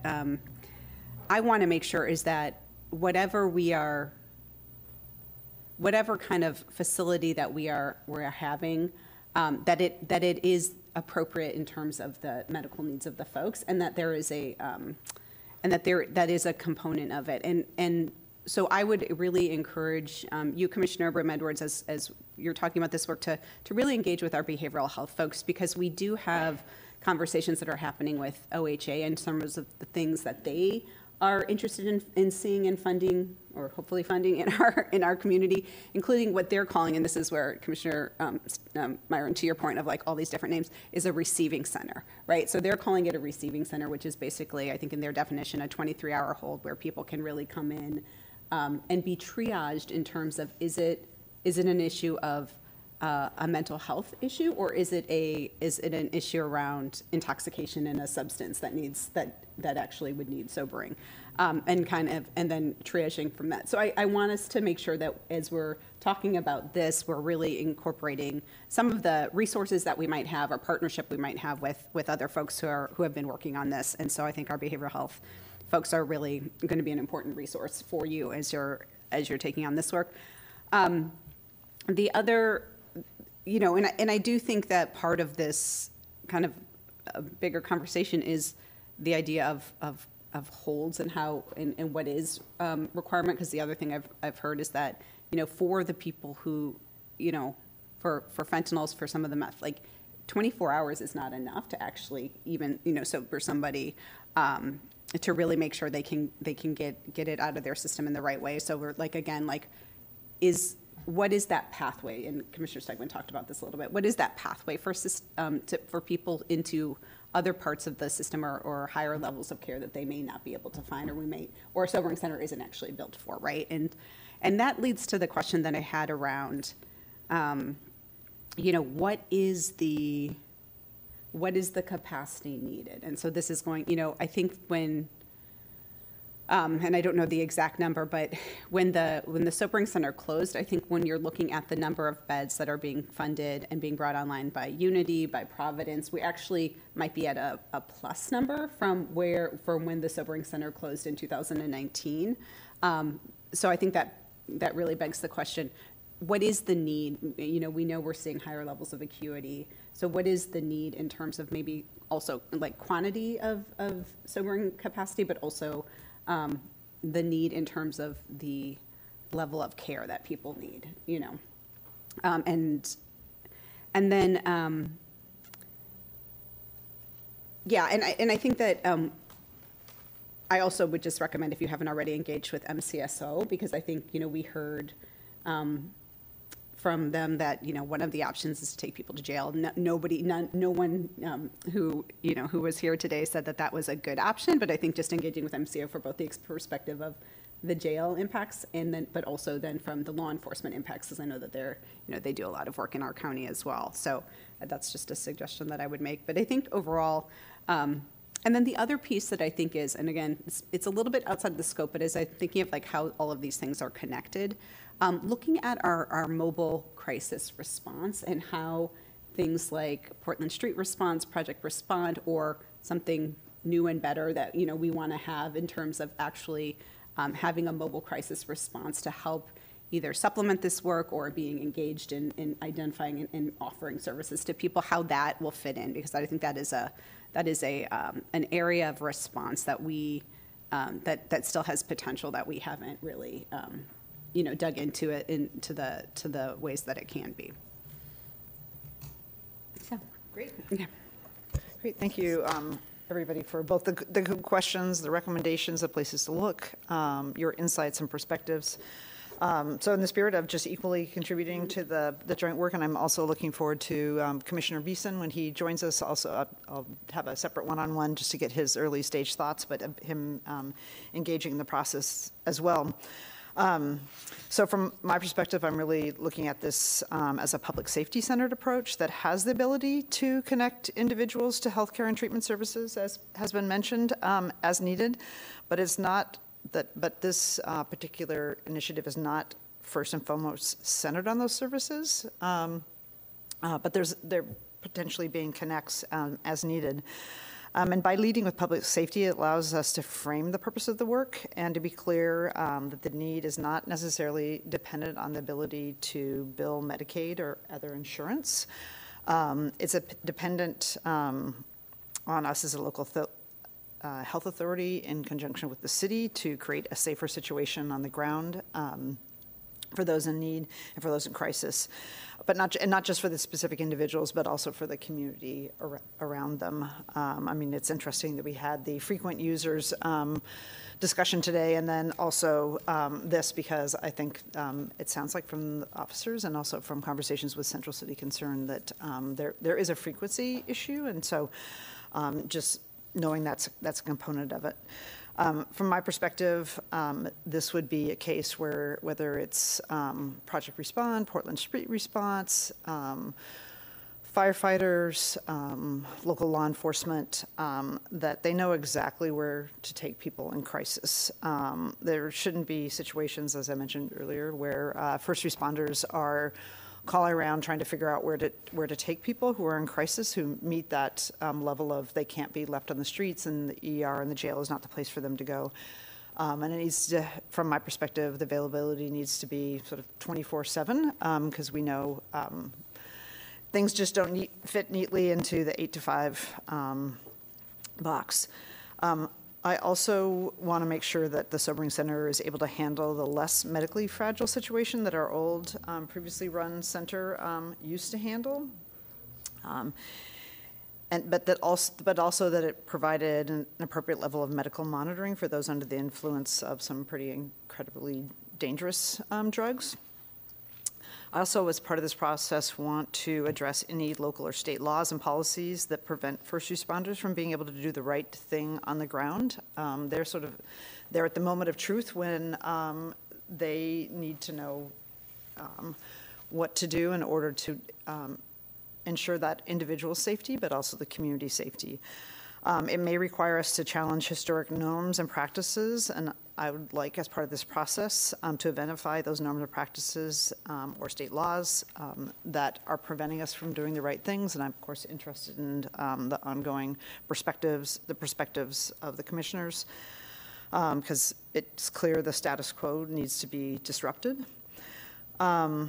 And lastly, I want a sobering center that has the ability to transition a person into further treatment options, but it is not solely evaluated on that as a metric of success. As Commissioner Myron mentioned, that the success could be measured in that person was safe during the period in time that they were sobering, or the community was safe during that period of time.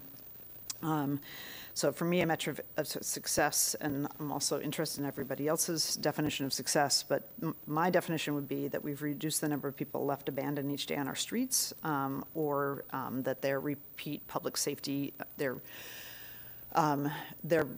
behavior and what's happening and the state of their crisis is resulting in repeat public safety calls and emergencies.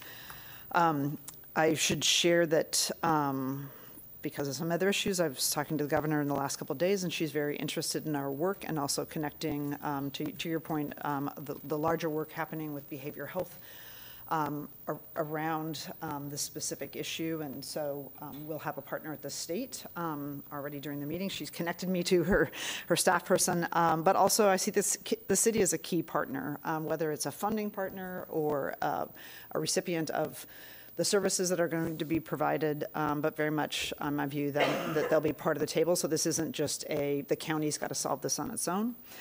And I want to just thank all of you for bringing your perspectives, and and providing them early in the process.